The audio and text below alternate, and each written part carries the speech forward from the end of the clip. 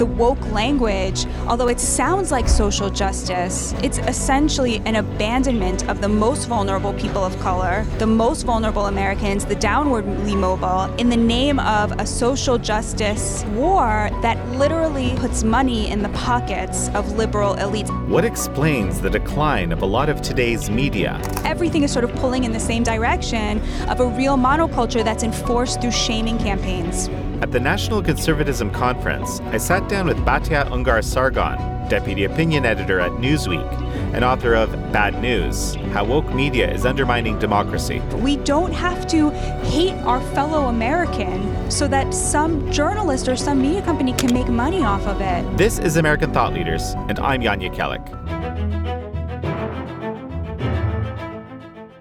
Before we start, I wanted to take a moment to tell you about our sponsor, American Hartford Gold. As you may have heard, American Thought Leaders was demonetized by YouTube, and after many months, their rather opaque appeals process has really led nowhere. Yet there are still companies like American Hartford Gold that value freedom of speech and honest discourse, and are sponsoring shows like ours. With inflation on the rise, investing in gold is another option to diversify your assets. American Hartford Gold is a patriotic, family-owned company that not only sells precious metals right to your front door, they can help you deposit gold into a retirement account like an IRA or a 401k. They've got an A-plus rating with the Better Business Bureau, and right now they have a promotion where they will give you up to $1,500 of free silver on your first order. You can just call 855-862-3377. That's 855-862-3377. Or you can text American to 65532. Thank you, American Hartford Gold, for sponsoring American Thought Leaders. Batya Ungar-Sargon, such a pleasure to have you on American Thought Leaders. Thank you so much for having me. It's a real honor. I think we're going to have to title this interview, What the Hell Happened to Journalism? Okay, I'm reading your book, which is fantastic. I want to, just recommend it to everybody. It's an amazing compendium and some kind of unintuitive, necessarily, things about what has happened to journalism over the last, and you say it's much longer than 5 years, 10 years and longer. So let's just start with that question. What happened to journalism? And then we'll dig in after that. All right. So the question really is, how far back do you want me to go? Because as you noted, we had this great awakening that's taken place over the last 10 years. But the pressures in journalism that allowed that to happen have been going on for much, much longer. So if you think about where American journalism started, it really began as a populist revolution in the 19th century. So two heroes, Benjamin Day and Joseph Pulitzer, they were two journalists who showed up on the scene at a time when America was deeply, deeply divided along income lines. It was the Gilded Age. America was about as unequal as it is today, if not a little bit more so. And these guys looked around them and they saw two things. They saw that all the newspapers were for the elites. There were political newspapers for the political elites, and there were economic newspapers for the economic elites. They also noticed something else, which was that the vast majority of working class and poor Americans, of which there were many, were very, very literate. But they just did not have anything to read, and so they started the penny press. They started selling newspapers for 1 penny apiece, and they got rich off of it because, of course, there are so many poor and working class people, and they were hungry for news about themselves. This was really the birth of American journalism. It was a populist revolution for and on behalf of and by working class Americans that took them up as a crusade. And what I like to say is that, there's not really a problem with partisan journalism as long as everybody's represented. As long as there are people who are partisan, who are creating news for everybody. The problem with today's media is that it is totally partisan on behalf of the elites. You have liberal media that's completely partisan on behalf of liberal elites and conservative media that's very partisan on behalf of conservative elites. How did that happen? Well, it happened throughout the course of the 20th century as journalists underwent a status revolution, essentially. So in 1937, the vast majority of American journalists did not have a college degree. Journalism was considered a working class trade. It was a blue-collar job that you picked up as you did it. You picked it up on the job. In 1937, a survey found that the elites of journalism, the Washington elites, only less than half of them had a college degree. Fast forward to 2015, and 92% of American journalists now have a college degree. In fact, that number is almost certainly higher today than it was in 2015. And along with this status revolution from blue-collar trade to highly, highly educated, essentially caste, you saw journalists shift their idea of who journalism was for and what it should be about. And the woke revolution that we're seeing is essentially the last stage in this status revolution among journalists. Essentially, I argue that the adoption of woke language, obsessing over white privilege, white supremacy, slavery, issues that are really not pressing in America the way that other issues are, like income inequality, that obsession masks the real class divide in America and the skyrocketing income inequality, while allowing liberal and left-wing journalists to still feel like heroes, even as they contribute to the class chasm in America. That's kind of the long and the short of it. This is so fascinating to me because, well, for starters, I think you just explained to me why the Epoch Times has been so successful lately. Explain. I think we're kind of doing what these two illustrious, penny-charging individuals did back in the day. Because our media is not for the elites, although there's some elites that follow it. When I came in here, the bartender looked at me and said, "American thought leaders. Oh, thanks so much for what you do." That's right? amazing. I was touched and I was honored by that. But anyway, that's amazing. What an endorsement. Wow. Bartenders, right? Seriously. No, and frankly, that happens a lot. And I feel very honored that that's the case, right? But I never thought about it the way you just described, right? Until reading your book. Tell me more about how you do that. Like, what steps you take to ensure that your audience includes working class Americans, because that's what I want to hear about. That's what nobody else is doing. Listen, so the weird thing, I feel a little bit odd about the Epoch Times' recent success, because I feel like we're just doing what I understand journalism is supposed to do, which is reporting. I think in the intro, in one of the endorsements, Greg Lukianoff mentions this, right? He says something like, journalism has become a field where people are kind of shaping reality for others, or something to this tune, and that your book kind of explains that a little bit, whereas we don't do that, right? Our opinion is our opinion, journalism is journalism.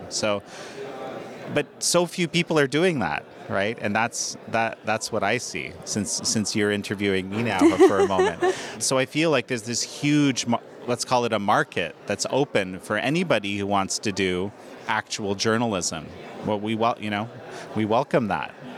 Competition is healthy, right? But part of our success is simply because there's been an abdication of that role by the most illustrious media of our day, apparently. Well, to me, what's really interesting is seeing that very often it's the conservative press that has the working class audience these days, that's catering to a viewer or a listener or a reader who they are imagining who doesn't have a college degree, whereas the vast majority of liberal media that's being produced is being produced for an ever smaller elite, an ever more highly educated elite. And I think that reflects political trends more widely, where if the Democrats used to be the party of the welders, and the lineman, right, and the factory worker, today they're the party asking those people to pay off the student loans of, dentists and accountants to the tune of $50,000, right?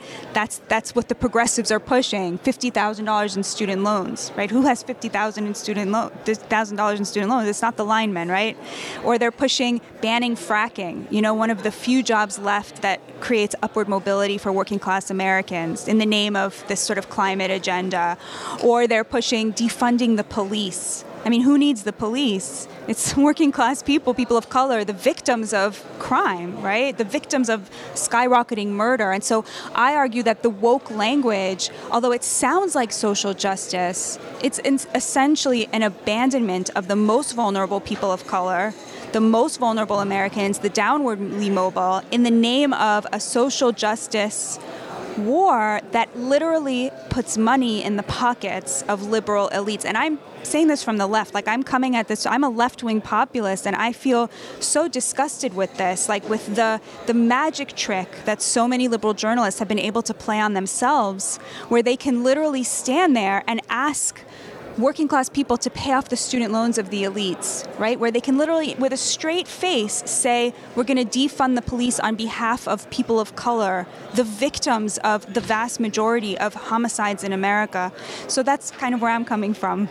Absolutely fascinating. And this, I think that, your book isn't just about, I guess, the failure of journalism, which is what it's speaking to, or the wokening of journalism, but also about, exactly the kinds of realities that you're talking about here. There's so many of these pieces that are kind of interconnected here. So how exactly did this journalistic profession take on the woke agenda, for lack of a better term? Because it's not something that was obvious, at least to me, until maybe five years ago, I think, is the time when I really noticed it. It's a great question. I want to just start by defining a little better what I mean by the woke agenda, because it is an agenda. But to me, police reform is not woke. One would hope, right? Exactly.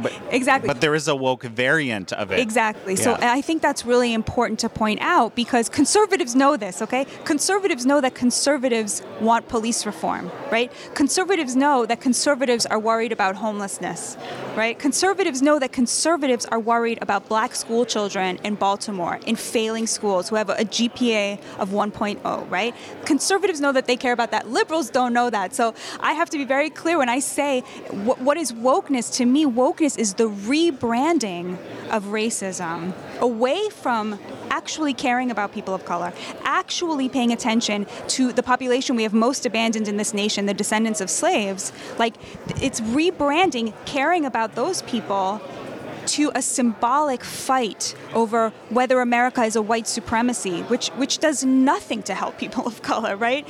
Endless conversations about critical race theory, endless conversations about, if you're not anti-racist, you're racist, creating a binary where if you're not talking about race in every conversation, you are contributing to the problem, you are a racist. That's wokeness, is when it comes away from the populations that we have actually abandoned and becomes, contributing to an elite agenda that actually obfuscates the solutions to the real problems. So how did the media get woke? So, like many things, it was gradual and then all at once, right? So the status revolution among journalists took about 100 years to complete itself, until 2015.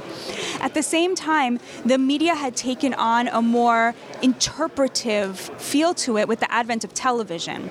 So in 1964, that was the first year most Americans were getting their news from TV, and what that meant was that print journalists, they had to add something to have a value add, right? They couldn't just tell you what had happened, because people could turn on the TV and get that in a more immediate sense. And so the news took on a more interpretive cast to it. There was still about, 20, 30 years in the post-war era where a lot of the news was bipartisan, straight down the middle of the road. But I think that was more for class reasons than political reasons. It was because there was less that divided us by class. The working class was very, very highly mobile, so there was not that much that distinguished them from the middle class. You didn't have CEOs of corporations making 30 times what they paid their workers. You had a more equitable, a more just society from an economic point of view. Now, we were still struggling with Jim Crow and the after effects of it, a struggle that does still continue today. But from an economic point of view, we were less divided by class, and I believe that's why Americans from both sides of the aisle could tune into Walter Cronkite. Right? It was less about political polarization. What's happened is we have now a deep class chasm in America. And especially over the last 20 years, the economy has started to reward those who work in knowledge industries much, much, much, much more than it once did. And it's started to really be punitive towards the working class and people without a college degree. So even 20 or 30 years ago, a journalist or a college professor would live in a neighborhood where they would live next door to an electrician, and they wouldn't make that much more than the electrician. Today, they live in Park Slope, and they make a little bit less than their neighbor, the corporate lawyer. Right? There's been this class shift, and the upward mobility of the meritocratic, liberal, highly educated elite has been very, very, very extreme, to where the American intelligentsia today is very affluent compared to those without a college degree. And so their agenda increasingly focuses on what those people want. Now, what we can see, and we can really track this, is how digital media took a journalistic industry that was increasingly focused on a highly educated liberal elite and really turned that focus into a moral panic around race. This started to happen a lot earlier than most people think. It started around 2011, 2012, and we know when it started because we don't have to rely on our own impressions. Sociologists have gone to the New York Times and the Washington Post and NPR and even the Wall Street Journal, and they've trawled the archives. So they know when the words white supremacy, slavery, anti-racism, Islamophobia, homophobia started to skyrocket in these publications. And I mean skyrocket. You can look at the graphs they've created, and I have these graphs in my book, and it just looks like this, right? So the New York Times and the Washington Post increased their use of the words white supremacy by 1,200%, right, over the last 10 years. So why did that happen, and why did it start in 2012? A lot of people think it was about Trump. Trump certainly exacerbated a lot of this. It wasn't about Trump. It started way before Trump. In fact, arguably, this led to Trump. This contributed to Trump. What happened around 2011, 2012 was that newsrooms became increasingly populated with highly educated, younger journalists who, because the industry was constricting, because the local news industry had essentially collapsed, people hiring journalists could afford to hire only the most highly educated, only the most elite journalists. The New York Times now takes its interns only from the top 1% of universities. And essentially what happened was a generational shift in which a younger generation of highly woke individuals who had been educated at all of the same universities started working at an industry that was reshaping itself to fit the digital era. And what I mean by that is, if one time, we measured success in journalism based on how many people read our articles, how many people were influenced by them, maybe how many people across the political spectrum read our articles and respected our reporting. In digital media, the way you measure success is by engagement, meaning how many people engaged online with your article. And in digital media, we know everything about our readers. We know where they live. We know how much money they make. We know what ads they're clicking on. We know how long they stay on the article. We know what words make them click and what words make them go away. And so what you saw was a feedback loop between an increasingly affluent, highly educated readership and the business pressures of digital journalism to cater to an online audience. And of course, we know that the most extreme voices are always the most engaged. So the digital media model, and this is on both sides, is geared towards satisfying and not upsetting the most extreme readers and viewers, as opposed to trying to get that big center. And that's really, I think, where we're seeing this sort of great awakening come from. It's a combination of the class of journalists, their ideology, and the business pressures in digital journalism. You know, as you were talking about the information class, the knowledge class, sort of, ascending disproportionately, I kept thinking about Learn to Code. Do you remember Learn to Code?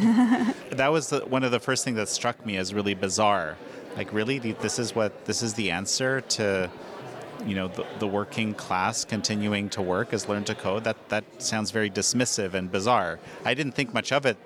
This was under the Obama administration. I can't remember exactly where that came out, but seeing a bit of the sort of the tale of what you're describing here is fascinating. How is it that today there is such a homogeneity It's not even just, I guess, the way of thinking about content, but the content itself. This is something that comes out as you read your book.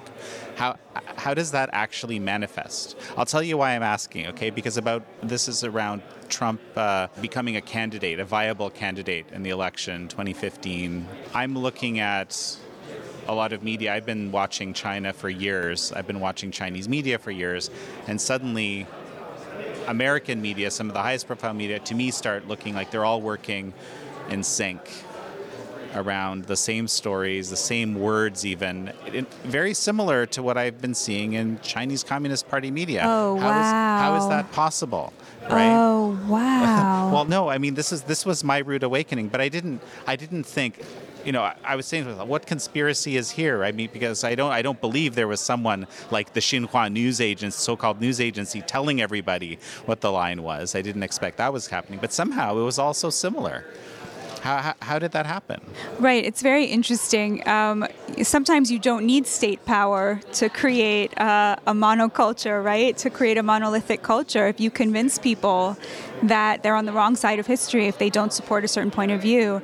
Although, again, to me, this is a lot more about, if you look at how digital media works, if you're an editor in a newsroom and you see a video on Twitter of a police shooting, right? That once upon a time, that would have been a local story. That would have been a story that was covered in the local news, of let's say, Minneapolis, and that would be it.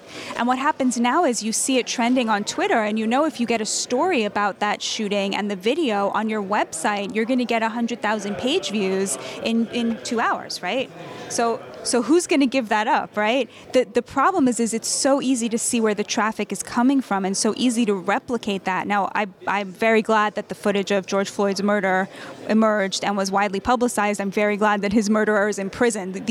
There is a positive side to a lot of this, especially when it comes to issues of racial justice. But at the same time, George Floyd's murder was very much an aberration. The data does not show that the police murder unarmed black men more than unarmed white men. It does show that the police insult black people more, put hands on them more, put them in handcuffs more, push them up against cars more. I mean, there is a moral emergency when it comes to the police and black Americans. It's not police shootings, though. And if you look at where the media went with it, the coverage was about police shootings, about there being, a quote-unquote genocide against black Americans, things that are not true, that make it impossible to discuss the things that are true. I mean, where's the article saying, actually they don't shoot black men more, but they do insult them more? A black American who needs help from the police knows that if they reach out to them, they're very likely to be insulted. That's an immoral emergency. That's something we should all be talking about. In fact, that's something Senator Tim Scott tried to address with his police reform bill that the Democrats then blocked, right? With the filibuster that they then called a relic of white supremacy 3 months later. It's like the irony is thick around this issue. So I think that the monoculture is created by a combination of things. It used to be to become a journalist, you would get a job in, local news media, somewhere in the middle of the country. Your boss wouldn't have gone to college. Your boss's boss would be the head of a corporation and would probably be a Republican. But you're a liberal because most journalists have always been more liberal. And so you're sort of pulling, in the direction of having more liberalism. And your bosses are pulling in the other direction of being a little more conservative. And you end up down the middle of the road. Today, everyone is pulling in the same direction to one of the extremes. The corporations are pulling there because that's where the traffic is and that's where the money is. And the journalists are pulling there because they're all from the same place now. They're all from highly elite universities because the industry is so hard to break into that's where the people who are doing the hiring are increasingly culling from. And that's also a moral emergency. There are no working class young journalists emerging. I mean, maybe one or two, but they're the exceptions that prove the rule. To become a journalist in America today, you essentially have to come from money. You have to be able to live in New York City on the starting wage of $35,000 a year. That doesn't mean that it's an egalitarian industry. It means that it's a very exclusive one. You have to be the scion of wealth. You have to have somebody who's going to pay for you to do that. And the vast majority of American journalist jobs are in the most expensive cities in America.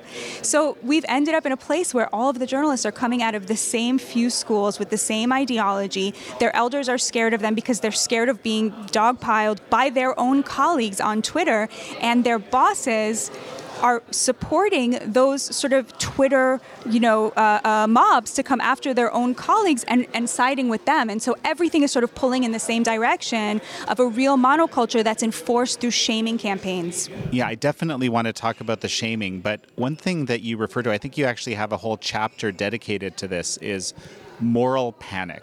Okay, moral panic. What exactly is moral panic? It's not necessarily obvious what that means. What is a moral panic? What is a moral panic? What is the moral panic you feel that's happening right now? A moral panic is like what happened in Salem.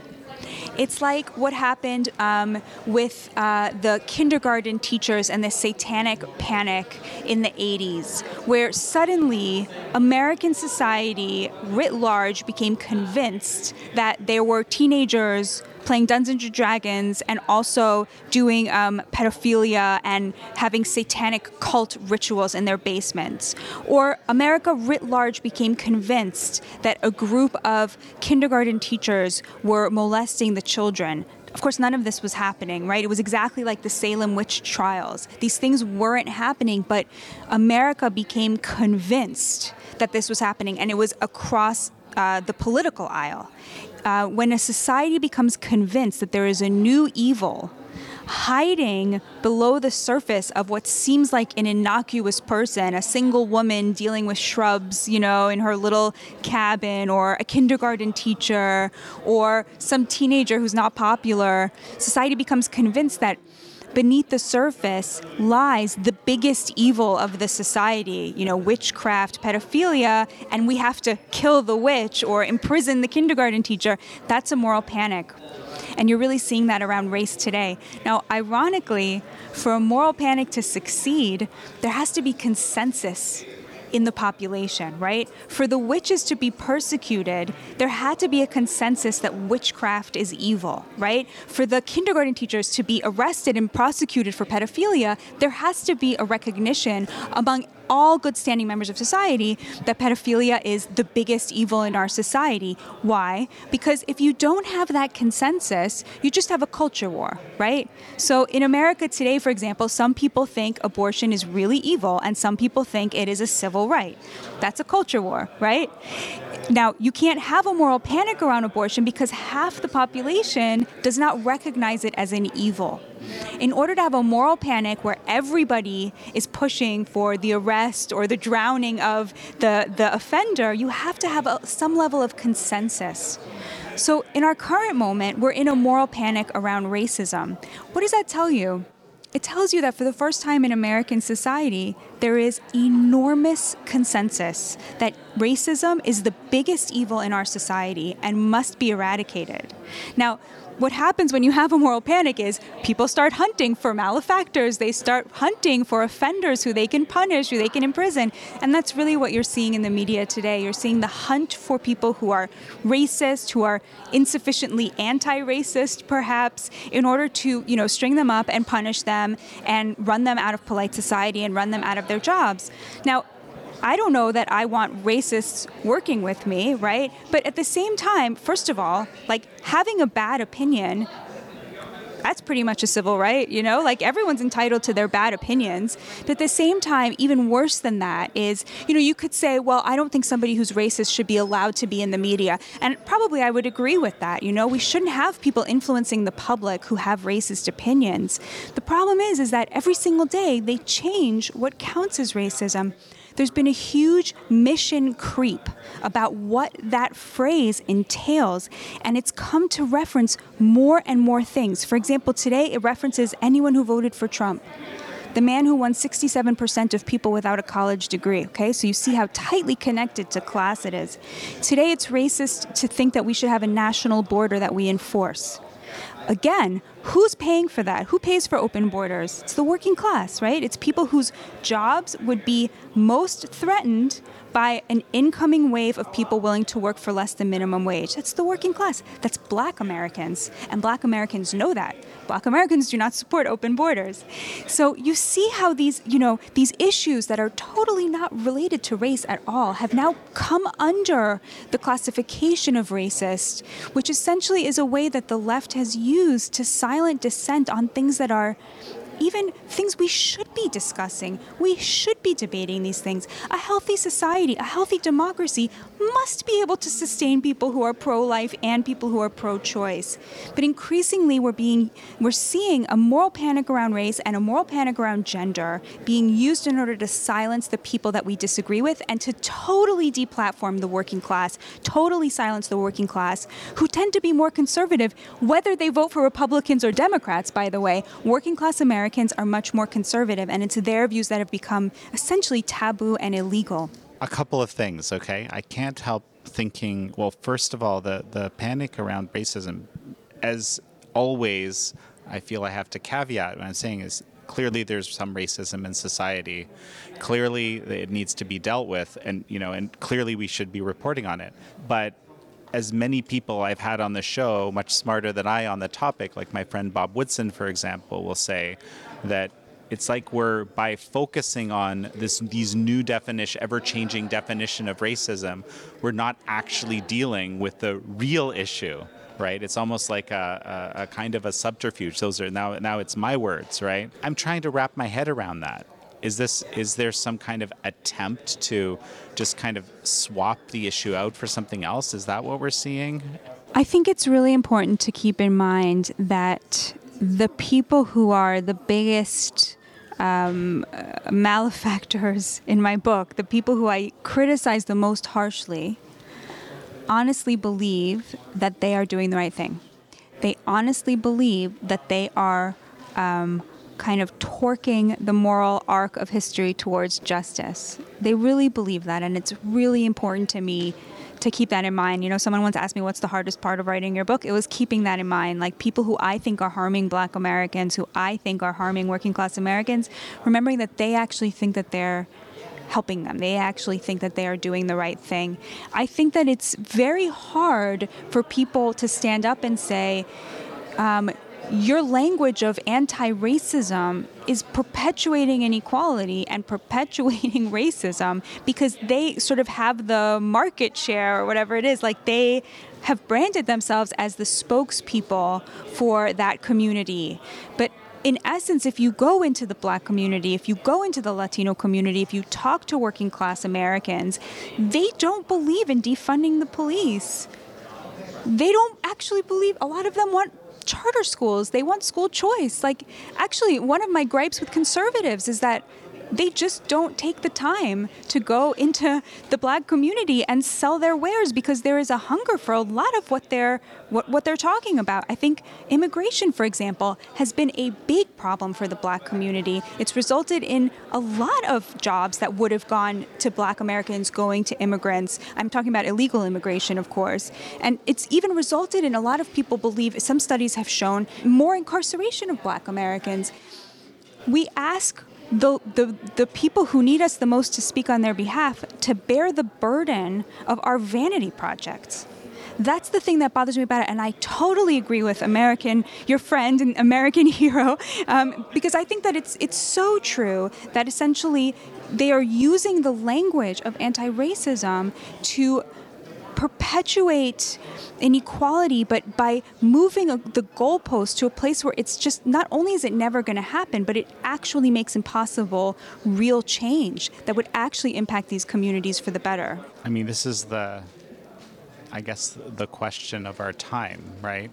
It's not just journalism, right? You focus on journalism, but this philosophy, or this, some people call it a pseudo-religion or even a religion, which is why the belief, is so strong, right, in some cases. How is it that we can actually get to dealing with all of these? For example, this question, if so many institutions have so many people that, genuinely believe, perhaps hubristically believe, that they're helping, but really kind of doing the opposite. I'm religious, so I hate when people say wokeness is a religion, because religion is the opposite. It's all about grace and forgiveness and holding yourself to a higher standard than you hold others, which there's not a lot of that on the left these days. But also, as a religious person, I think that the media is not going to fix itself, because so much of its money, it's making money off of this. Like the New York Times made a lot of money off of the Trump era and the way it treated Trump. And, the woke moral panic is actually very financially successful. And so I don't imagine that the media is going to change very much, but we can change. And what I think we should do is remember things like when you're reading something online and you start feeling enraged, you start feeling like that, that feeling of like, oh, I can't stand that somebody thinks this on the internet. Someone is making $1 million every time you feel that way. And we do not have to let them do that. We don't have to sacrifice our hearts, to their profit motive. We don't have to hate our fellow American so that some journalist or some media company can make money off of it. Like, we have to be the ones who stand up and say no to that. We have to use those moments of rage to remember what it feels like to respect somebody who disagrees with us, because we're totally sunk if we can't do that. We have to resist that on a day-to-day level. We have to find and protect spaces in our lives where we are no longer allowing politics to invade, and we're remembering what it means to be an American. You're reminding me of Matt Taibbi's excellent book, Hate Inc. Absolutely. Right? This is, there's a whole business in manufacturing outrage, I guess, right? Absolutely. As you're describing, and I think he does a fantastic job at kind of cataloging that. I'm really glad you talked about how you view religion. I share that view with you. There's a whole kind of argument to be made that, when religion and tradition, and there's this, beautiful post that I saw from the guy whose name I forget, that runs the Disaffected podcast, where he's talking about this, that when tradition and religion kind of are leaving society as a whole, something else comes in to fill the vacuum. And so it's these pseudo religions, perhaps susceptible to creating moral panics. The thing that really shocked me over the last 5 years is the realization of how, I don't know, maybe suggestible is the right word, so many people in our society are when there appears to be a consensus on an issue. And through mass media, it's possible to create the appearance of consensus, right? I know people who I trust, who are very intelligent, high degrees, so forth. They're ready to change their mind 180 degrees on a topic because there appears to be a consensus on that change. I find that shocking and amazing. And it makes me wonder how to deal with that, frankly. I don't know if you agree, but that's my observation. So I didn't agree, but I agree now. And I didn't agree before when... So in the anti-woke liberal side, a lot of people think that the people who are in the woke camp are basically that they don't really buy it, that they're just scared to voice their dissent. So this is a line that Bari Weiss, for example, takes. Like, she's written about how, the specter of cancellation, for example, is very good at silencing people. Like we were saying before, you don't need, the Chinese State Party to silence people. Like, if you have this sort of internal mechanism silencing people because they're afraid of being canceled. So there's very much that view, which means like a lot of people they're not on the agenda. They don't buy it, but they're scared to voice their dissent. And I actually did not quite agree with that. I think because if you look at, for example, COVID, you could see that these people are real believers. Like, they do really buy it. There is no distance between the sort of, total lockdown, give people the vaccine or kill them, complete sort of, I'm caricaturing the liberal side, but yes. There's no distance between that point of view and the people who hold it. Like, they can, if you try to say to them, well, what about antibodies testing? These people put their lives on the line for us all through the pandemic while we sat at home in our pajamas, clacking away on our keyboards. Like, Why don't we ask them? They want to do antibody testing. Let's do that. They don't want the vaccine. If you say that to them, they go crazy. No, they're going to kill more grandmothers. Even one person will get COVID from it. It's too many. There's really no, and the rage at anyone who suggests otherwise is it's hard to me to see that as a posture. And I don't see a lot of daylight between sort of the woke consensus and this sort of this COVID point of view. So I agree with you. I think that there is a kind of suggestibility. Look, I mean, it's not Trump's fault. He was very much a byproduct of this, but he did like to brawl. I mean, he did like to sort of take on different communities who a lot of us feel either part of, or responsible for, or care a lot about. And he did have a way of sort of speaking in a very undignified way about minority community. I mean, he did do that. And so while I'm sort of one of the few on the left who really respected his economic agenda, for example, and a lot of his policies, to say nothing of the Abraham Accords, just like a sheer miracle that only Trump could have pulled off, I do think that he very much contributed to liberals feeling under siege by somebody who could so casually disregard, the status of minorities in this country, for example. So I think that added to the feeling of being under siege. And when you feel under siege, you're more willing to identify with the avatars of your side. But I think one of the things that really, really bothers me is how on the left and on the right, you see people who are either in the media or politicians who expect us to be defending them. They expect us to be their line of defense. They have they're supposed to be defending us. They're supposed to be representing us. But instead, they are out there demanding that we represent them. And I think a lot of people have fallen for that.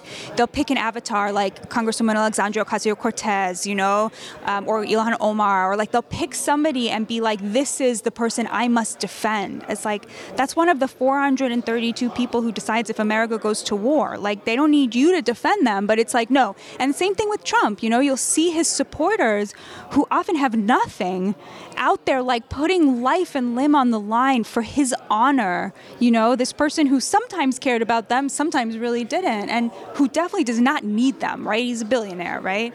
So I think that is something that bothers me a lot. Seeing the people who need defending, who need representation, being asked to be the foot soldiers for elites, essentially. That bothers me a lot. You're making me think about a sort of foundational question that I keep thinking about, which is in a scenario where, and this is the, for lack of a better term, woke approach, right, to having a discussion. Either you agree with me 100% on what I believe today, or you're Hitler. It's not that far from the real way it seems to work, right? Yeah. And how do you deal with that? I don't know, right? I'm by nature someone that seeks coalition building, uniting.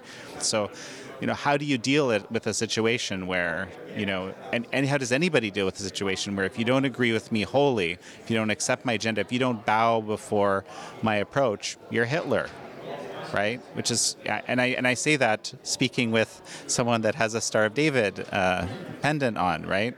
That is a very, very difficult reality to face. I don't know the answer because the moment that you say, well, actually, no, I'm not, now you're kind of being divisive somehow, right? And you're even if you're conceding the premise, right? Yeah. If you're the kindest, most thoughtful person who seeks no discord, you're still placed in that position, right? So I kind of I can imagine what the situation might be with every institution if you're trying to be a president, trying to do something good for the country, and being faced with that minute by minute, day after day, forever. I don't know how. I don't know. I don't think I could deal with it. I guess that's what I'm saying. So I want to say two things about that. The first is my bartender, my very good friend Jim Coughlin.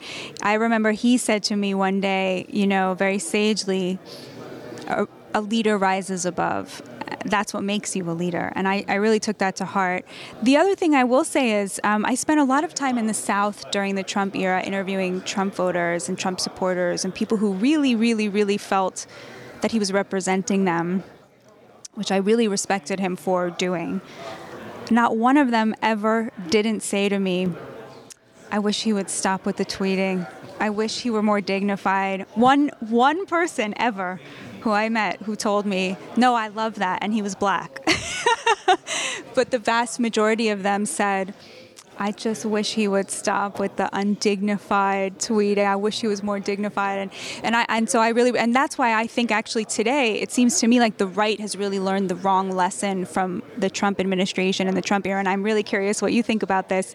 To me, it seems like the lesson of Trump is that there is a hunger for economic populism among conservative working class Americans. And that is a place where conservatives and liberals who are working class or who care about the working class should be finding unity, should be coming together, because Trump's economic agenda was really protectionist and very Bernie Sanders circa 2015. So it was stuff I really admired. And I think that was the real lesson, was there is a hunger for economic populism among people on the right, especially working class conservatives. And instead of taking that lesson, it seems to me that a lot of the sort of Trump Republicans or Trump-aligned Republicans seem to think that the lesson of the Trump era is we should be owning the libs, and that's the most important thing you can do as a politician, and that's why you go to Washington. And I feel so distraught by that, because I think that the lesson of the Trump era was really important. You know, it really changed my life to see conservatives responding to populism on the economic front, because Lord knows we need more of that. Anyway, what do you think about that? I'm really curious. It's a funny discussion, because this is what I'm thinking as you're saying this. I think the Trump administration had a whole suite of very interesting, in some cases very successful policies. Economic front would be one whole realm of that you would never know about.